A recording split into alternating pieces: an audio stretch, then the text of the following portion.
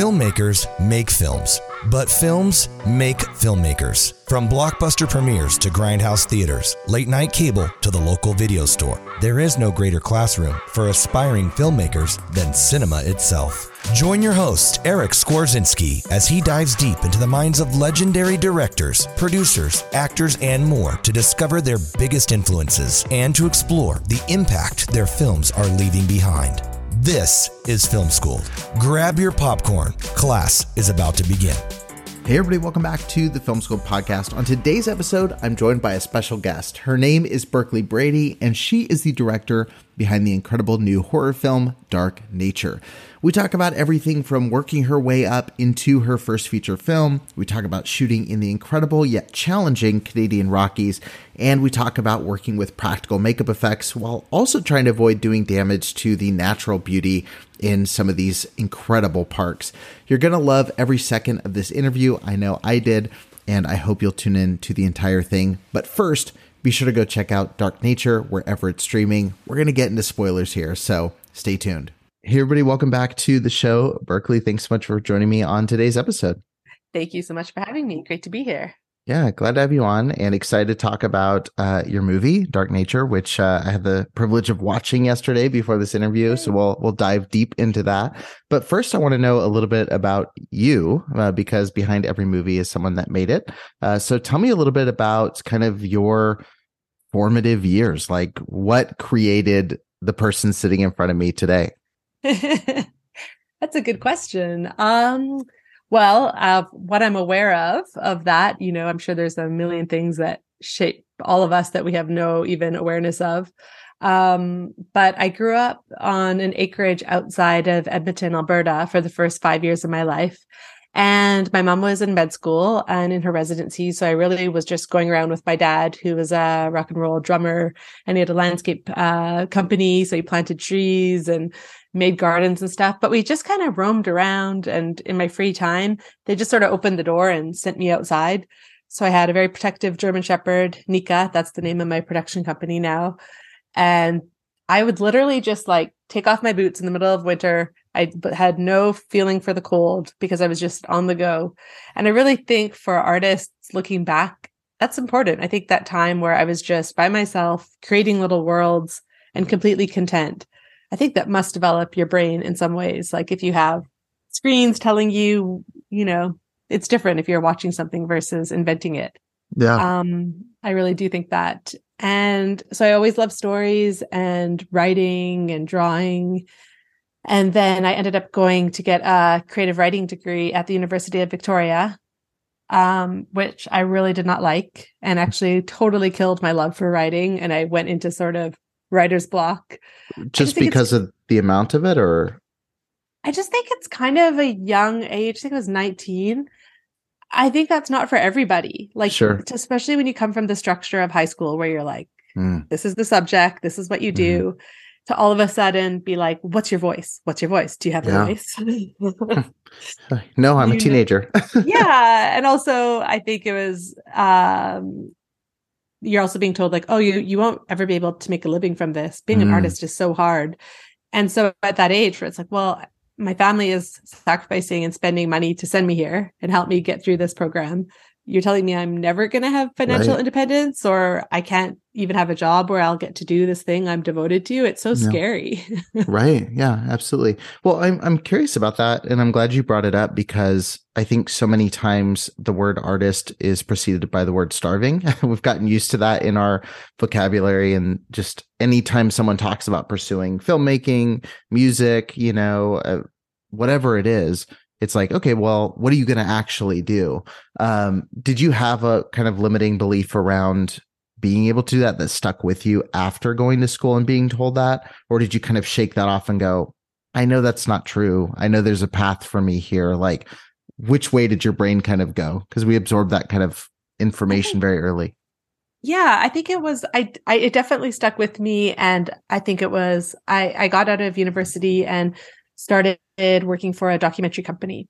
And so I thought, okay, well, film is maybe this, it has an industry. I could actually make a living here.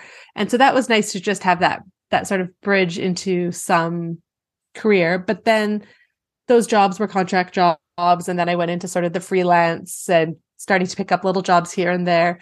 And then it was just very, very hard. I just remember feeling like, yeah, I've ruined my life. What have I done? I could have been a doctor. Like, what have I done? Sure. But at the same time, I had some really good friends, like my friend Erin Robinsong, the poet, and she's a dancer, and she really grew up with artist parents. So she really kind of understood, like she was just an artist. It didn't seem like, she's like, yeah, that's just what you are. You can't really choose. Yeah. And that's what you are, Berkley. Like, sorry to tell you. So we were roommates a long time. And so we were always just, I was very inspired by her to just keep doing things. We would do some projects together. And I thought, okay, it's a way of living in the world. And yeah, I think I almost like hit rock bottom. I was like, I'm going to be a failure completely.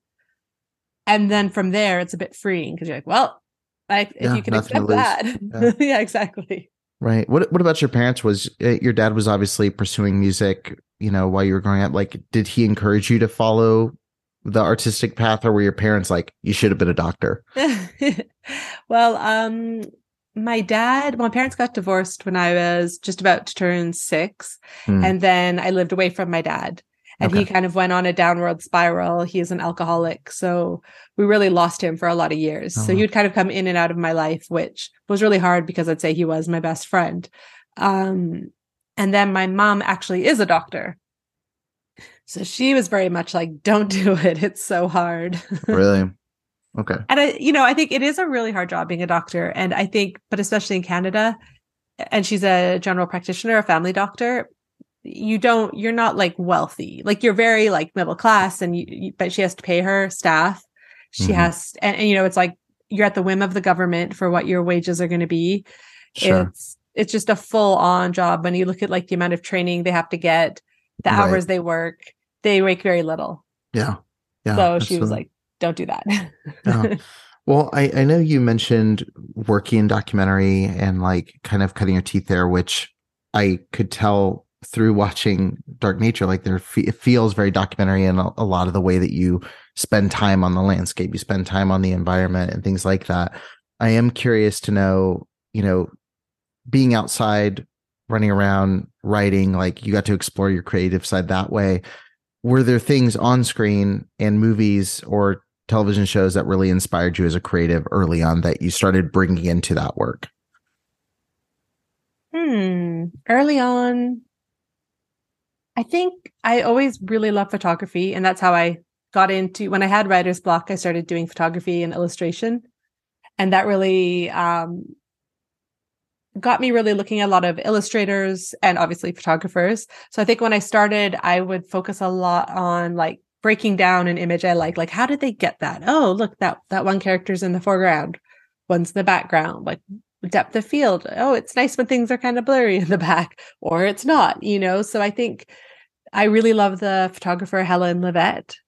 I think she's incredible. I love the humanity and the colors in her photographs. And then looking at just for film, I think I was less specific as to who I was looking at and just finding little pieces here and there that I like, oh, that was neat. They went from a close up and moved around, and now we're on the other character's shoulder. Like, how did they do that? Oh, okay.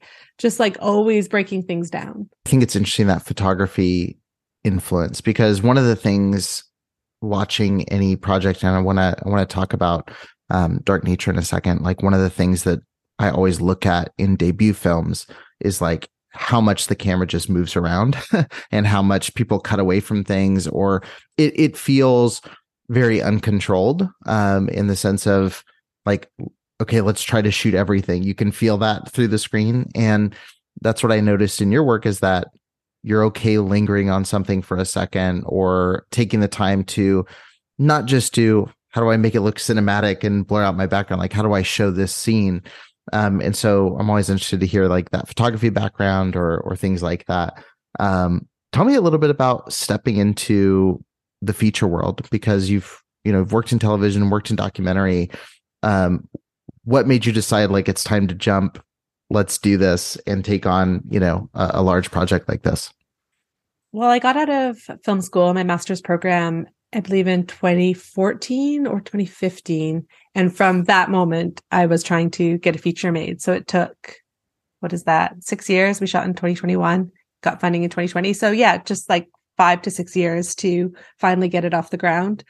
So I felt sort of past due. I was like, I am very ready Right. to do this. And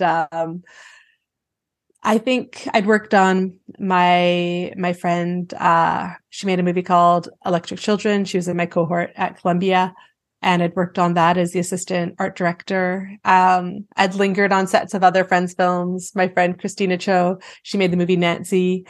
I felt like a doula on that movie because it took her so long to get it off the ground as well. And just sort of being that emotional support for somebody, because she was my roommate at the time too. So Yeah. we just lived and breathed that film and getting it off the ground.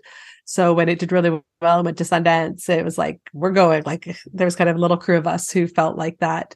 So yeah, I think for the feature aspect, I think if you've done a few shorts, you really are ready, because it's just then a question more of the stamina. Right.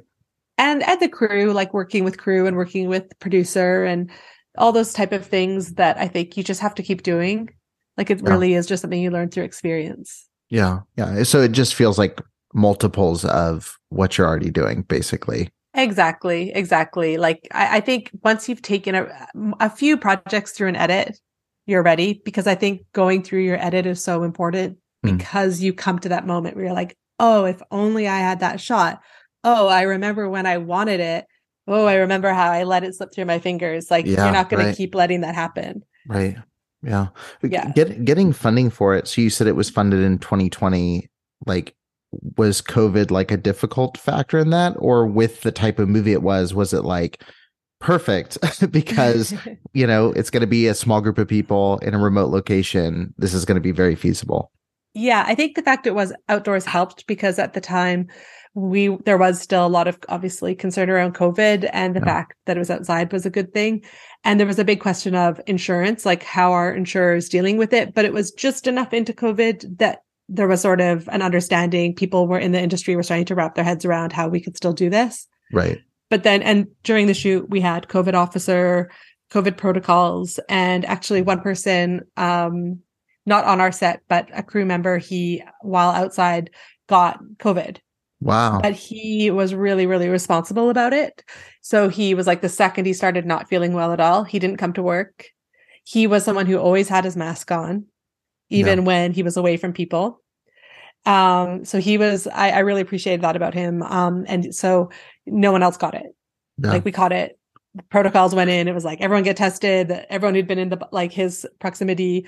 So there was a lot, and it is expensive. Like all those things cost. Well, yeah, and when it's a 3-week thing, I mean, it could kill your shoot. Like if you had caught it, or if your lead catches it, I mean, you can't just wait with everybody. So, I was curious about that. So diving into the project, and I mean, you bit off a lot for this. So you're shooting outdoors. I was listening to another podcast talking about, having 40-minute hikes to certain locations and shooting with water, and from what I understand, you shot it in the same location as Prey. So you've got, and I'm assuming not with the same budget as Prey, presumably. So what gave you that idea? Yeah. Where do you even start? Like, where do you start going, hey, we're going to go hike into the wilderness and shoot a movie? Like, how do you even approach that? Like, what's step one going to a project like that? I think the inspiration and the desire, and where we live, that is, Calgary in the area is used as a location on so many projects. Like we're booming here. There are crew shortages. Like if like Fargo was just wrapped, we did Wind River just wrapped, Joe Pickett, Billy the Kid. There's so much that films here because of the landscape, because it's so beautiful. Yeah. And so being from here and being really familiar with it, I think that gave me a confidence that, I know how to get there, and I know how to get in and out. The crews are really tough. They know how to work in these conditions. Why not use this knowledge to amp the look of the film? Right. So it can look like something special. Yeah. Was it tough getting cast on board for it? Like in conversations through casting going like, this could be a little bit tougher than, if we're shooting in a studio somewhere or shooting, more in the city. The two leads, Madison and Hannah, when I was talking to them before they were cast, were both really into it. They were like, oh, I like the outdoors. I like adventure. both of them and all the actors who were in the water were definitely like, wait, so how are we going to where's this water scene? That's the thing that kind of scared them. Yeah. But we did have a lot of our costume budget. I'd say the majority of it seriously did go to these custom made wetsuits that were made for them. Yeah. In their skin color. So that was under their clothes, custom fit to their bodies. And that really helped, but it's still cold and it doesn't cover your head. So when they have to dunk down, they would be like, wow, like, okay, I have 3 dunks in me, like no more. Yeah. So yeah, that got tough when takes wouldn't work because of technical issues. Yeah. Including one, when they're in the water scene, there's a big rock that they're kind of pressed up against. And there's so much iron in that rock, it would cut out the signal to the camera. That's so bizarre. Yeah, so we did one take that was just a really big take where like the character Tara like puts her hood up, which means we understand that like she doesn't want to talk. Yeah. She made her decision. And she had this epic, like she gets the hood up so badass and she dunks. And we're like, we did it. And she's like, oh my God, it was so cold, but I did it. And everyone's celebrating. And then the first AC was like, oh, we lost signal on that. We didn't get it. Don't shoot the messenger kind of moment. Yeah. And so I went over to her. I was like, you did amazing. And she comes from theater. And so it's like, okay, so now this is your real like film acting moment where I need to tell you it was not caught. It was not recorded. Yeah. And because then she had done it, her hood, everything was just so wet and she was so cold and we never got it again. Like what we have now, I'm just like, oh God, it kills me. Like we had the best take. Right. But that sort of stuff really gets you in the mountains. Sure. Yeah. And then I definitely want to dive into the cast, but I think I keep talking about the landscapes and the land because I feel like that's the character. Like there's like it's a big character. It's could be one of the leads if you wanted to say that. Like it's interesting because the way it's shot and knowing it was shot, because when I watched it and it got to the water scenes, I was like, I feel like this looks like Prey a little bit, like the same landscape. But what was interesting is the landscape is still shot so differently than that movie. And so you don't feel like you're just in the same place. And I know lots of movies are shot there, but it doesn't feel familiar. It feels like its own thing. And what was unique to me and stood out in the movie is that the movie feels very claustrophobic, even in its wide shots. So like, what was kind of your conversation with the cinematographer going like, here's how we capture this? Because like, you could throw up a drone and here's some trees and then we'll cut to close-ups of our actors. But it was a lot more, I feel like a lot more thought out than that. A lot more strategic in the way it was captured. Yeah. So my cinematographer is Gerald Lim. He's based out of Vancouver. And the reason I chose him was I loved his photography. Like it was really like going to his website. And that's why I say for any cinematographers, like your website matters so much. Your reel matters a lot too. But your website, I had, my top selects and people who had been recommended to me. And I went to his, I was like, his is just different. It's popping, like the colors, the composition. I can tell this is someone who loves the image, like as much as I do. And so he was really inspired when he came here and we were I'd already selected the locations. And so then it was a lot about like, when can we be in this location? What time of day? Let's bring in the AD to start scheduling around that. Also, there's a big discussion. Do we do anamorphic or not? We decided not to. And we also decided not to use drones. So there's no drones in the movie, even though I love drones. And I think the really fancy drones that come with like a company who comes and operates for you are in filmmaking a new world. They're almost like jibs, like giant jibs, the way they can really move with the character. And I really saw that on Wind River. So I'm excited to use them in the future, but I really wanted to avoid like, it's a horror movie in the outdoors, drone. So it's like no drones. And then I think because we were just really on the ground, we weren't, oh, we have a beautiful trailer. We'll come out, grab these shots. Then we'll go here. And there's a tent village for the video. It's like, no, it's us with a monitor with the actors on that ground.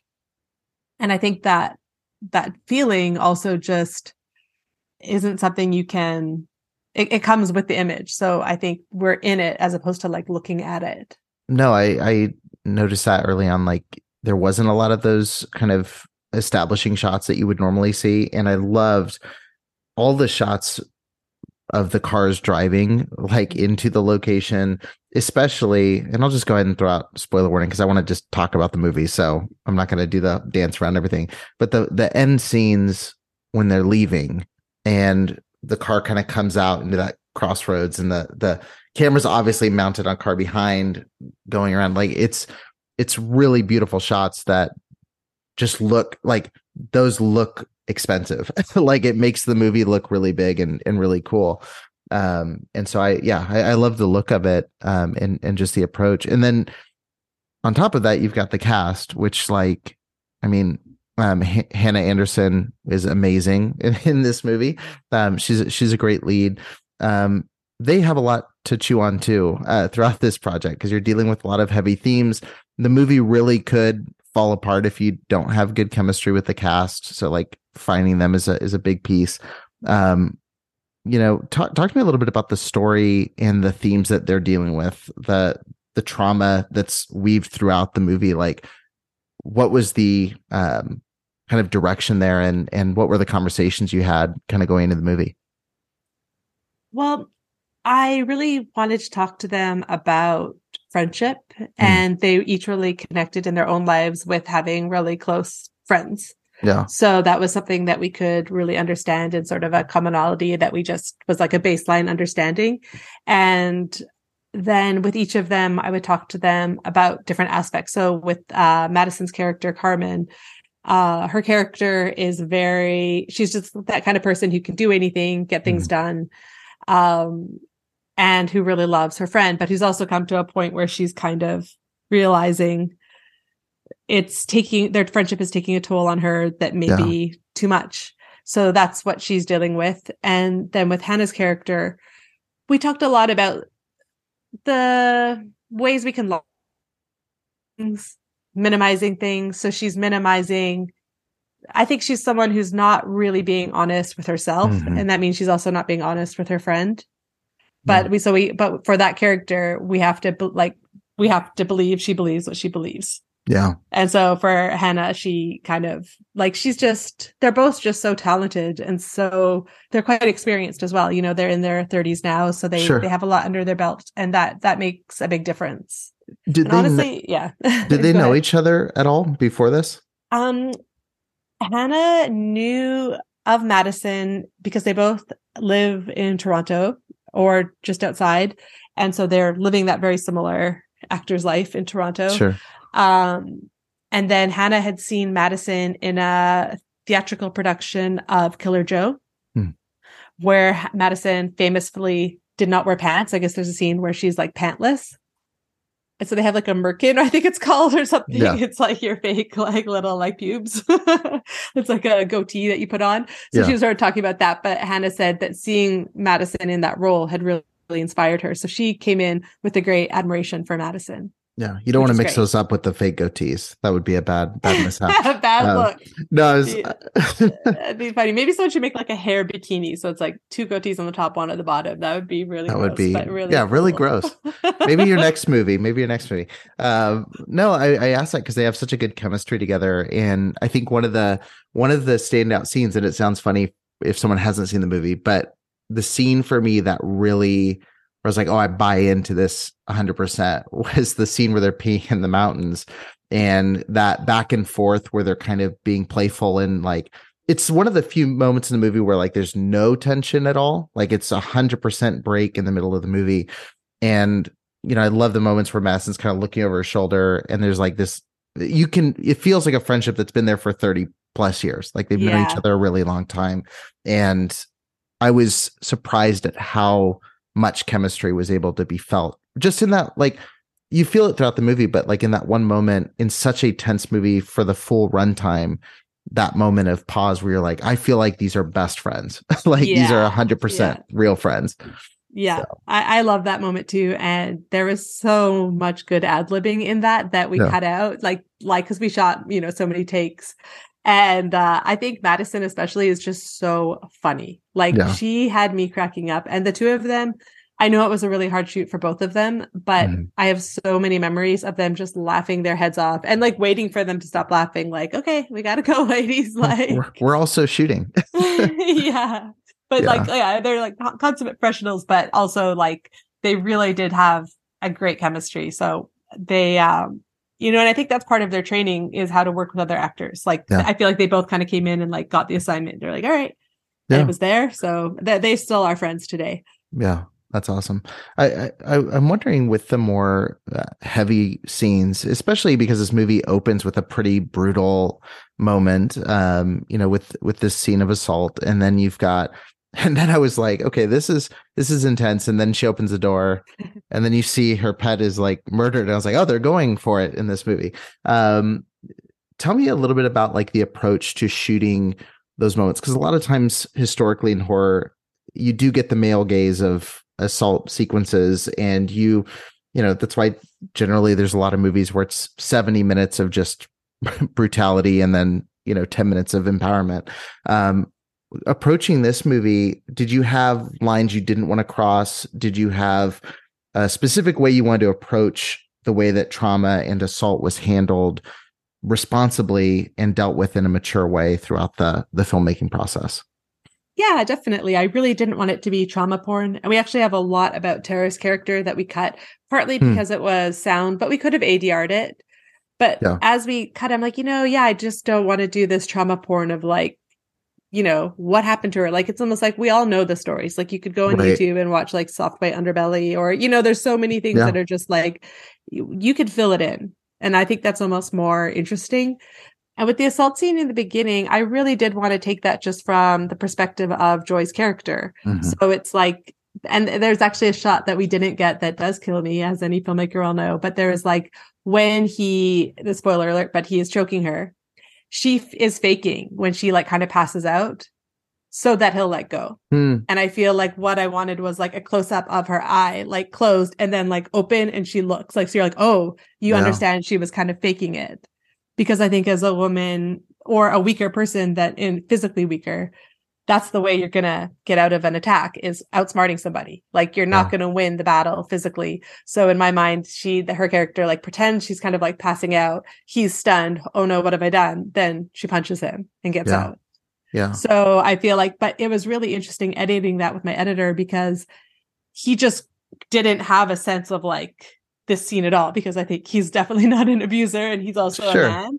So it was just really interesting. I was like, no, like let this happen. Like it was just really, I think, harder for him. Whereas for me, it's just part of reality of being a woman, is like myself, my friends, most people I know, they've dealt with something like this. Right. So I'm like, let's look at it from what this feels like to go through. Yeah. Yeah. I just am always fascinated by the choice of what to show, what not to. And it does, like you said, I think at this point we have enough intuition to know we can read between the lines. And did you see Jessica by any chance? That came out last year. It was an indie film. I think he made it, I want to say it was like $3,000 or $5,000 or so. And they rented an Airbnb with a couple actor friends and shot this very just cool ghost story. But essentially this woman's stalker dies and starts coming back as a ghost. And so he can't harm her. He's just there. And so it's like these moments where she sees him standing there, he's saying something to her and she can't get rid of him. He can't do anything to her. So it dwells on these like kind of moments between them. But I asked the director of that movie, I said, did you choose not to go more horror and more like, oh, the lights are flickering and he's here? And he's like, we all know what stalkers do. Like, I don't need to spend a bunch of cinematic vocabulary explaining it. It's a lot more interesting what we don't usually see. So, anyway, I think that is a very similar approach to what you just mentioned. And I think, honestly, you'd probably really like Jessica. It's kind of an underseen movie. It's like JETHICA. And I think it's, so her stalker has a lisp, so I'm pretty sure that's why it's Jessica. Because he stands outside her house and basically goes, Jessica. So, but oh my gosh, that's great, because exactly. The thing about having a stalker is the paranoia. It's what they're taking from you in your life. It's not just when they're watching you. It's that everywhere you go, you're wondering if you're being watched. Exactly. That's the torture of it. I actually have a friend. I met her through a writing program at the Banff Center here in Canada. Any writers, I really recommend it. Her name is Julie Lalonde, and she was stalked. She wrote a book called The Life and Death of Julie S. Lalonde, Resilience is Futile. And she was stalked for 10 years. And her stalker actually was killed in a car accident, which is just this like strange twist to the story. But it's something she lives with. And a lot of her work is about it. She does a lot of bystander intervention work, sexual assault kind of information. She's just really, really smart person. But she's like, I tell my story all the time. It doesn't mean it's like doesn't still affect me. Yeah. Like it totally gave her PTSD. It's something she'll live with forever. Like awful. Yeah. Well, that's what is interesting about, the movie I just mentioned, your film, is that theme of it not leaving you. And it's something, we could totally sidetrack on all this stuff, but it is so integral. Like, I work with a lot of people who've been victims of abuse. So I have a whole nother podcast I deal with clergy abuse victims. And so a lot of these movies like really resonate with me, and like that emotion of, oh, they're not leaving. And I think it goes so far beyond, like, I think a lot of movies just go, here's a flashback of the assault, over and over again. And I think there's so much that, like her character, like Hannah's character zoning out, throughout the movie, and kind of even before anything supernatural happens, her kind of disassociating with people in the car. Like, it's a very realistic, I think, approach to it. And it's funny watching the movie because I kind of felt similar to this is going to sound really bizarre at first. I felt very similar to how I feel when I watch From Dusk Till Dawn. And the reason I say that is I love From Dusk Till Dawn because it's From Dusk Till Dawn. But I love the crime story in the beginning so much that I could just have that continue on. And then I love this vampire section, and I could have a whole movie of that. And part of me like gets heartbroken because I'm like, I just want to see more of this. And there's part of me watching this movie where I'm like, I don't even need the monster at the end of the day. Like, I could watch them all on a camping retreat together, working through this together. And then it happens to go into this horror movie, which is really fascinating. But again, I think it speaks to the strength of the characters, where I'm like, okay, I just want more of this, more talking, more communication between them. It's really special that way. But it does deliver the goods with the creature. So talk to me a little bit about the creature design. I know you mentioned, there's some homage to The Descent for sure. But you wanted to stay away from that with the creature design. And I mean, I don't blame you. That's a very distinctive design. What were the influences and kind of references when coming up with this creature? The references were really predators of the area, and also, tree bark, the natural look of the very specific area we were in. Because in my backstory for the creature, it's like he's this interdimensional being that basically got stuck in this place, and he lives in this cave, and he's lived there for like thousands and thousands of years. Yeah. But like anything that's there for tens and tens of thousands of years, it's evolved to this place. Yeah. Because I'm really fascinated and think it's this like massive tragedy that we're all not really paying attention to the biodiversity we're losing at this time of the planet. And when you look at how incredible it is, like that there's birds who have beaks that only fit these certain plants that are only in this place. Like, that's amazing. This is this like quantum computer we're living in, and we're just like, build a suburb. Who cares? Yeah, right. It's like, no, it matters. And it's amazing. So with this creature, Kyrie McPherson, she was also the head makeup artist, and the costume designer, Jennifer Crichton, really worked to create that. Like, they would take tree bark and go and finish his suit to match that. So that's why he's actually in shots that you don't see him at all, but he is there watching them. But he's just so camouflaged. Yeah. And so that's kind of fun. And then, I really thought about predators of this area. We have cougars. Bears are not really predators. So I was really thinking about cougars, and I really wanted the actor to move with a lot of stealth. And we actually had an incredible creature costume designed by somebody else that we put so much of our money into. But when the actor got to set, he just couldn't move in that suit. The head was too big. Yeah. So it was like, this is like custom built latex suit to his body. No one else could wear this. he couldn't move. So really Kyra and Jen saved the day because we had to, unfortunately, like we couldn't pay the other person anymore. And like, they just worked on that at night. Yeah. Wow. And especially Kyra, like she really talked, like she was in contact. I'd say she was my main point person. And she would just say like, what about this? What about this? And I'd say that's just where you really learn who on your crew you're going to be taking forward. Mm-hmm. So I'd say like she was one of those people, and there were a few of them, but she was one who I'm like, I never want to make a movie without this woman. And if I can help it, I won't. Yeah. Yeah. Like she was emotional support, creative brilliance, great attitude, good at her job. Like I want to work there all the time. Yeah. I'm curious, are there a lot of shots where this creature's hidden in the background? Because now I'm curious, like how many shots did I miss? There are more than are actually in the final cut, but I'd say there's probably one where you didn't see him. One where he's revealed, two where he is, and then he's revealed. Yeah. Yeah. Interesting. Okay. Yeah. That's all I'll say on that. Gotta rewatch and look for it. Yeah, no, the effects are super cool. And I think you mentioned, I was listening to you on an interview and you were talking that your makeup person, her name's Kyra?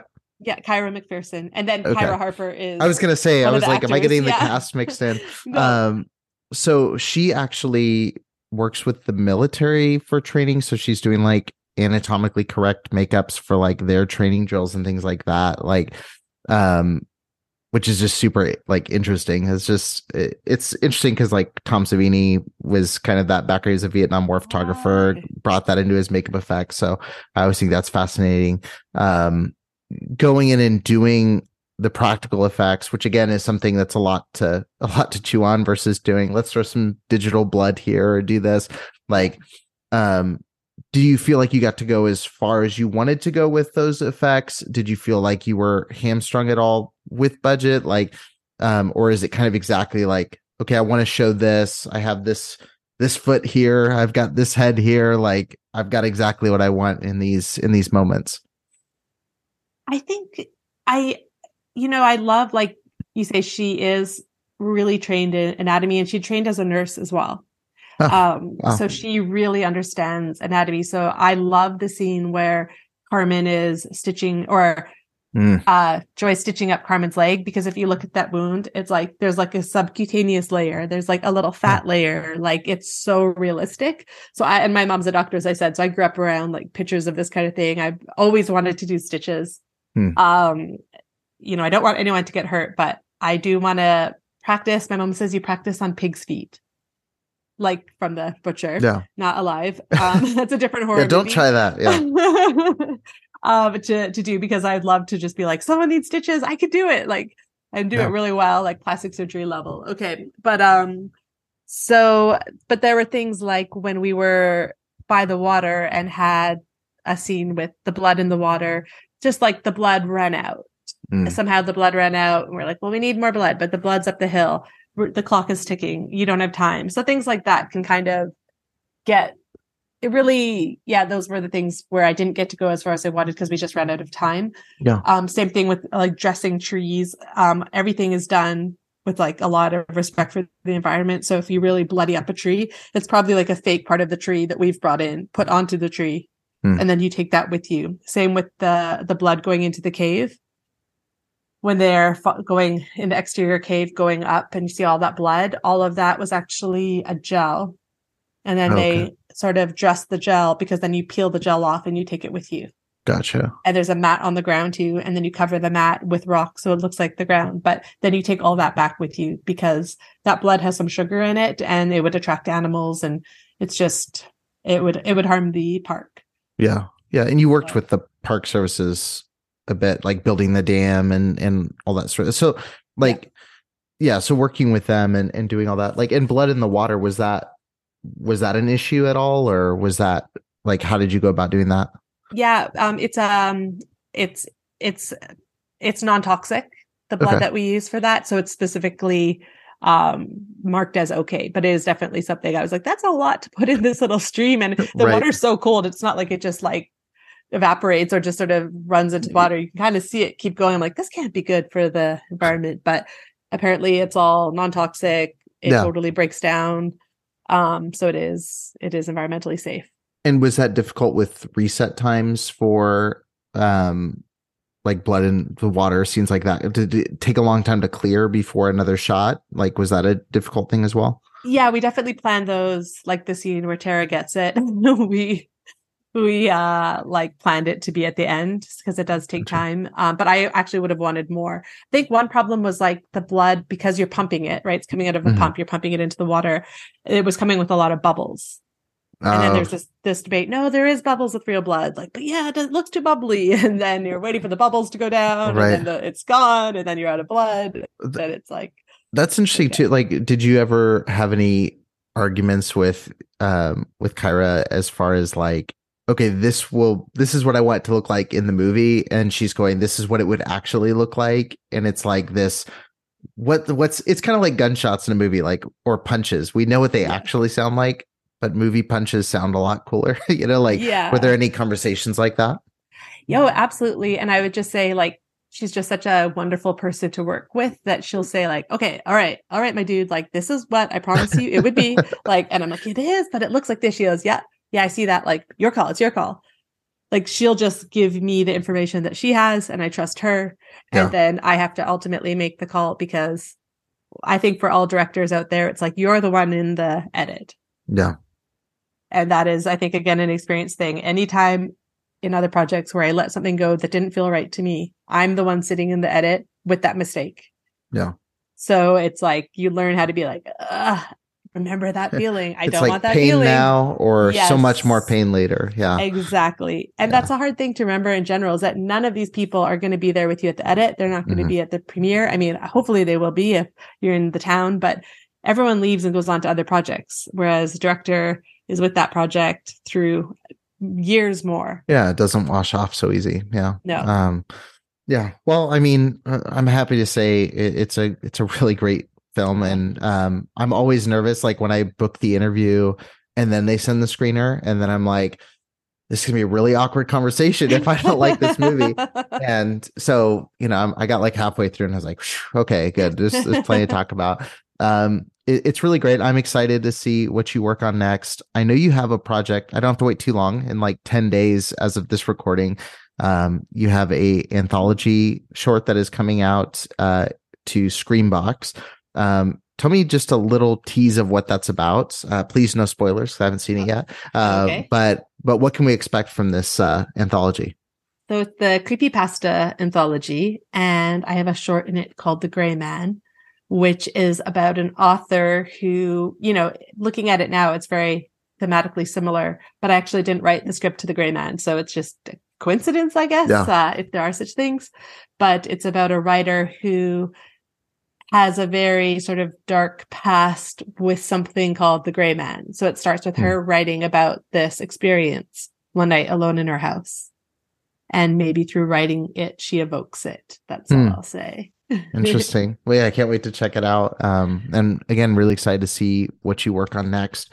I've got about 10 minutes left. I'm going to ask Okay. you some questions I ask everybody that comes on the show. Awesome. I call it a rapid round, but it always ends up, there's some stumpers in here that take a minute. So Okay. I'm curious to hear your answers.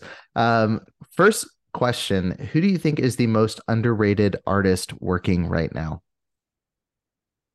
My uncle Bradley Hmm. Meyer. What does he do? What kind of art? He's a painter and he does a lot of digital art right now. But when I go to his house, it's full of his paintings, and they could be in museums. Like, Hmm. there's his oil paintings are so incredible. And I think he's just inherently not a promoter, and I kind of love that about his generation, that I think they were still like wary of certain elements of capitalism, and he just sort of did his thing, and now he just does a lot of digital art on his Yeah. iPad, but it's always brilliant.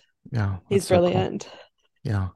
Um, what do you think is the best decade of film history? Mm. I think the best decade of film history, it's so hard not to say 70s. Yeah. Yeah. That's a tough one. You're hard pressed to pick one that's I better, know. but I mean that there's so many movies from the 50s and the mhm. 40s as well. I mean, it's been film fire for a good 80 years at least. Yeah. Yeah. I always now, so when I, even like a year ago, like I was always like, what's the best decade? And now I think there's kind of like the best half decades, because when you start really Mm-hmm. diving in the conversation, like, because people will go, like Tarantino famously is always like, the 80s was the worst year of movie, which is like ridiculous, like, because Yeah. so many great movies came out in that time. But then you like start thinking, like, well, 86 onward, maybe, like, but 80 to 84, 85, really solid stretch of movies. Or you go to the 70s, you're like, man, the early 70s when they're really going crazy, like, I mean, I would say 71 to 77 is like this golden era. And the Yeah. 50s is a very homogenized, kind of bland group of movies. And then you've got snuck in throughout that, like all these beautiful Technicolor musicals and these Yeah. great, like, kind of movies that press the boundaries for the time. So I Yeah. always think like half decades now, it's hard for me to go, and I think we're in one right now, honestly. Like I look at especially the horror output of Barbarian and like these Yeah. different films that are coming out. It's really interesting what everything's shaped up to be in this decade so far. Yeah. Um, Yeah. I love Barbarian. yeah, it was great. And well, even I mean, it's the reactionary stuff. Like we've had all these superhero movies for so long, and now we're getting like Babylon and Barbarian and like these very crazy, bizarre, far heavy swings this other direction. I'm excited to Yeah. see that keep going. Um, if you were given the green light to remake any film, what would you choose and why? Hmm. I almost want to say beaches because I love beaches so much. And I really see how like it's so influenced by Douglas Sirk.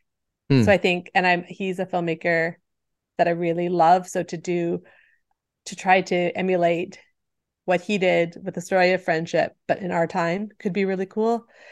And also Blue Crush, I think, but I would do it on snowboards. Okay, yeah, because you have a big snowboarding background, right? That's Yeah, yeah. yeah. I mean, growing up by the mountains, kind of have to, like, that's got What to else are you gonna happen. do? So Yeah, we were just awesome. like my friend and I, just like super, just like horny teenagers. So I'm like, just like any teenager, but it's like if you're a girl in the 90s, you'd Yeah, go to the hill and be like the only girl snowboarding. It was very motivating. that's your in for sure. That was our, and we're like, yes, no competition here. That's funny. I added beaches to my list. I'll have to check it out. Um, Good. what of your projects do you think is the best representation of you as a creator? Hmm. I think Dark Nature, because of its emphasis on photography and hopefully some big emotions. I really want to make people feel. I want to kind of, I want you to be able to sit in a theater and cry, laugh, scream. If I can get you to do all three things in a movie, I've succeeded. Awesome. What is a film that people would be surprised to know that you enjoy? So this can be a guilty pleasure. It could be something that's so out of left Mm. field that it would shock people. What's a movie that you just absolutely love? People would be shocked by. Shocked by is hard because I would say I love Silence of the Lambs, but who doesn't? Yeah, That's not right. shocking. Right. Uh, I mean, I always talk about beaches because I think because it is a melodrama, people are like, "What?" And they'll sort of laugh at it. But I'm sorry, it's been making me cry since like '86, so there's something in there. Shocked, shocked, shocked. I'm going through my Rolodex here. I think I'm just like a basic. All my movies are like just like beloved. Yeah, that's funny. I'll have to pass that one. Shocked. I'm gonna think about it. I just thought of this question, but I'm curious to know your answer. If you had to program a double bill of Dark Mm. Nature and another movie, what would you choose?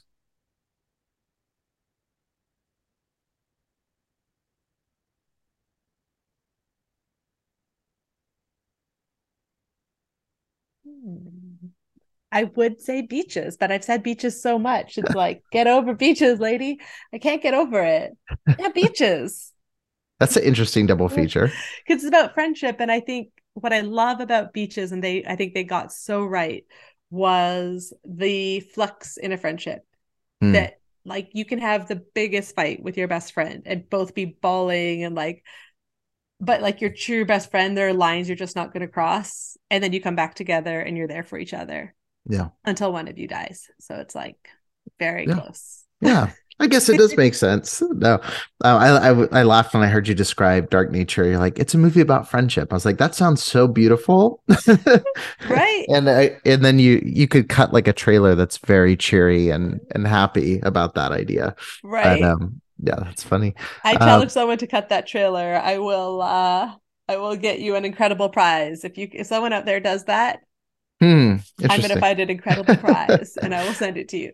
That'd be super funny. Did you see not to circle back to Barbarian too much, but did you see when they cut the Justin Long trailer where it's like they cut it like a family movie with I him? heard about this, but I didn't see it. You got to check that out. It's super funny. They did exactly that. Awesome. They're like from the I forget how they did. I think it was like from the studio that brought you Alvin and the Chipmunks, and like it was just so bizarre.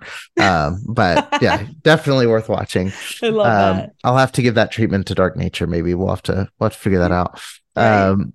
And last question I ask everybody: what is the best piece of advice you would give to an aspiring filmmaker who's listening to this? And I always say, no pressure. It could change someone's life. So, but just a simple question to end on. I think to really trust your instincts and your gut, and that it's okay that takes time to know how to do that. So I think that really embracing failure and embarrassment as the key marker that you're improving. Hmm. So each time you fail, it's not, I suck. Why aren't I good? I'll never do it. Yes, you're going to have those thoughts. Just recognize them and think like, what did I learn? How can I do it differently? If it's sort of embarrassing Hmm. you or it's hard to accept, that's a really good thing Yeah. because each of those things are really the only way that we can learn. And same with showing your films when you show it and you can feel in the room, it's not working. They don't like it. Yeah. That's really good. Get used to that feeling because you don't want it to happen again. But Hmm. if you're not afraid of it, you'll be making your next thing faster. Yeah. I love there's a clip of Spielberg on set of or I think he was being interviewed while he was making Bridge of Spies in like 2015. So he's like already he's Spielberg. Like, I mean, it's Yeah. Spielberg. And he said every time I go on set, I want to throw up. Like I feel like I'm taking a test. And I was like, if he feels like that, like anything I'm doing today, I can feel pretty good about. Yes. I want to just go like a few feet deeper on what you just said about feeling comfortable like making your decision and not being embarrassed, not being afraid to make your own decision essentially. Yeah. And I want to know like what's the balance between listening to people who've been doing it longer than you or maybe are experts who are on your crew because it's going to happen especially early on. Most of the crews probably worked on more things than you or they've got insights that Mm-hmm. you might not have. Mm-hmm. How do you determine when you're going, okay, I'm being smart and trusting my gut and doing what I know is right for the project versus, okay, I should not do that because everyone's telling me no? Like, where do you find that Mm-hmm. balance and know I'm ready to just draw the line versus listen to the input of everybody and follow their kind of guidance there? I think that's a really important question. And I don't think there's any answer that I can give aside from just get more experience Hmm. doing it. And I think the more you build your team and know that there are those people that that you can trust, Mhm. then you're weighing it through because we're human beings. We all have ego. And there's especially a lot of ego on film sets because What? people get insecure. Yeah. What? That's It's sort I've of never heard that. it's very, very hard. People get tired too, so it's Yeah. harder to be the person we always want to be when you're exhausted and under a really high stress situation. But I think that when something trips you up, and like for myself, I know it's like, something feels like wrong in my gut. Oh, I didn't like that. Hmm. Like, I think I need that. Then I think with experience, you do get better at thinking, yeah, this is worth taking the time to go back and Hmm. redo or changing. And then knowing, well, actually, in the edit at the end of the day, do I really need this? Mhm. And you need to be able to make that decision quickly. You can't until you've get more experience. So even myself, I'm going to be so much better on my next feature, Yeah. and hopefully then on the next one. But for those who are building up to a feature or doing their shorts, it's just check your gut. And I think too, it is a thing that there's going to be people on your set who are maybe trying to undermine you. Mhm. It's not maybe you, like it might be them. And I think as a director, there's a lot of people on set who want to be a director, Mhm. who also want to show, and it's usually people who are like less likely to go further because they feel like, so they have something to prove. So it's almost like with actors, they say like the biggest actors are actually like the most generous, nice people. It's more like the Yeah. middle people who are just very demanding, can often be, Sure. they want to feel important because they know Mhm. that they're not as important as they want to be yet. Yeah. So I think recognizing that there are those people who are going to be projecting their own BS onto you, also trying to undermine you, or just bringing their own ego. And all you can really do is have boundaries and just try to get some distance from it. Like you Yeah. can't change them. Right. Yeah. So That crew around you is so important. yeah. I'm excited to see what you do next and Awesome. the next film and the next film, and continue to see you grow and develop your work. And again, the fact this debut feature is shocking because it's really, really great. It's a great film, and again, I'm glad glad it is. But it's amazing. I'm excited to see what you do next, and thank you so much for taking the time to have this conversation today. I really appreciate it. And Yeah. hopefully we'll chat again soon for the next one. Well, thank you so much for having me and watching the film and preparing such great questions. That was really a great conversation. Thank you. Thanks for listening to the Film School podcast. If you appreciated the content on the show, don't forget to leave a 5-star review and hit subscribe so you won't miss a single episode.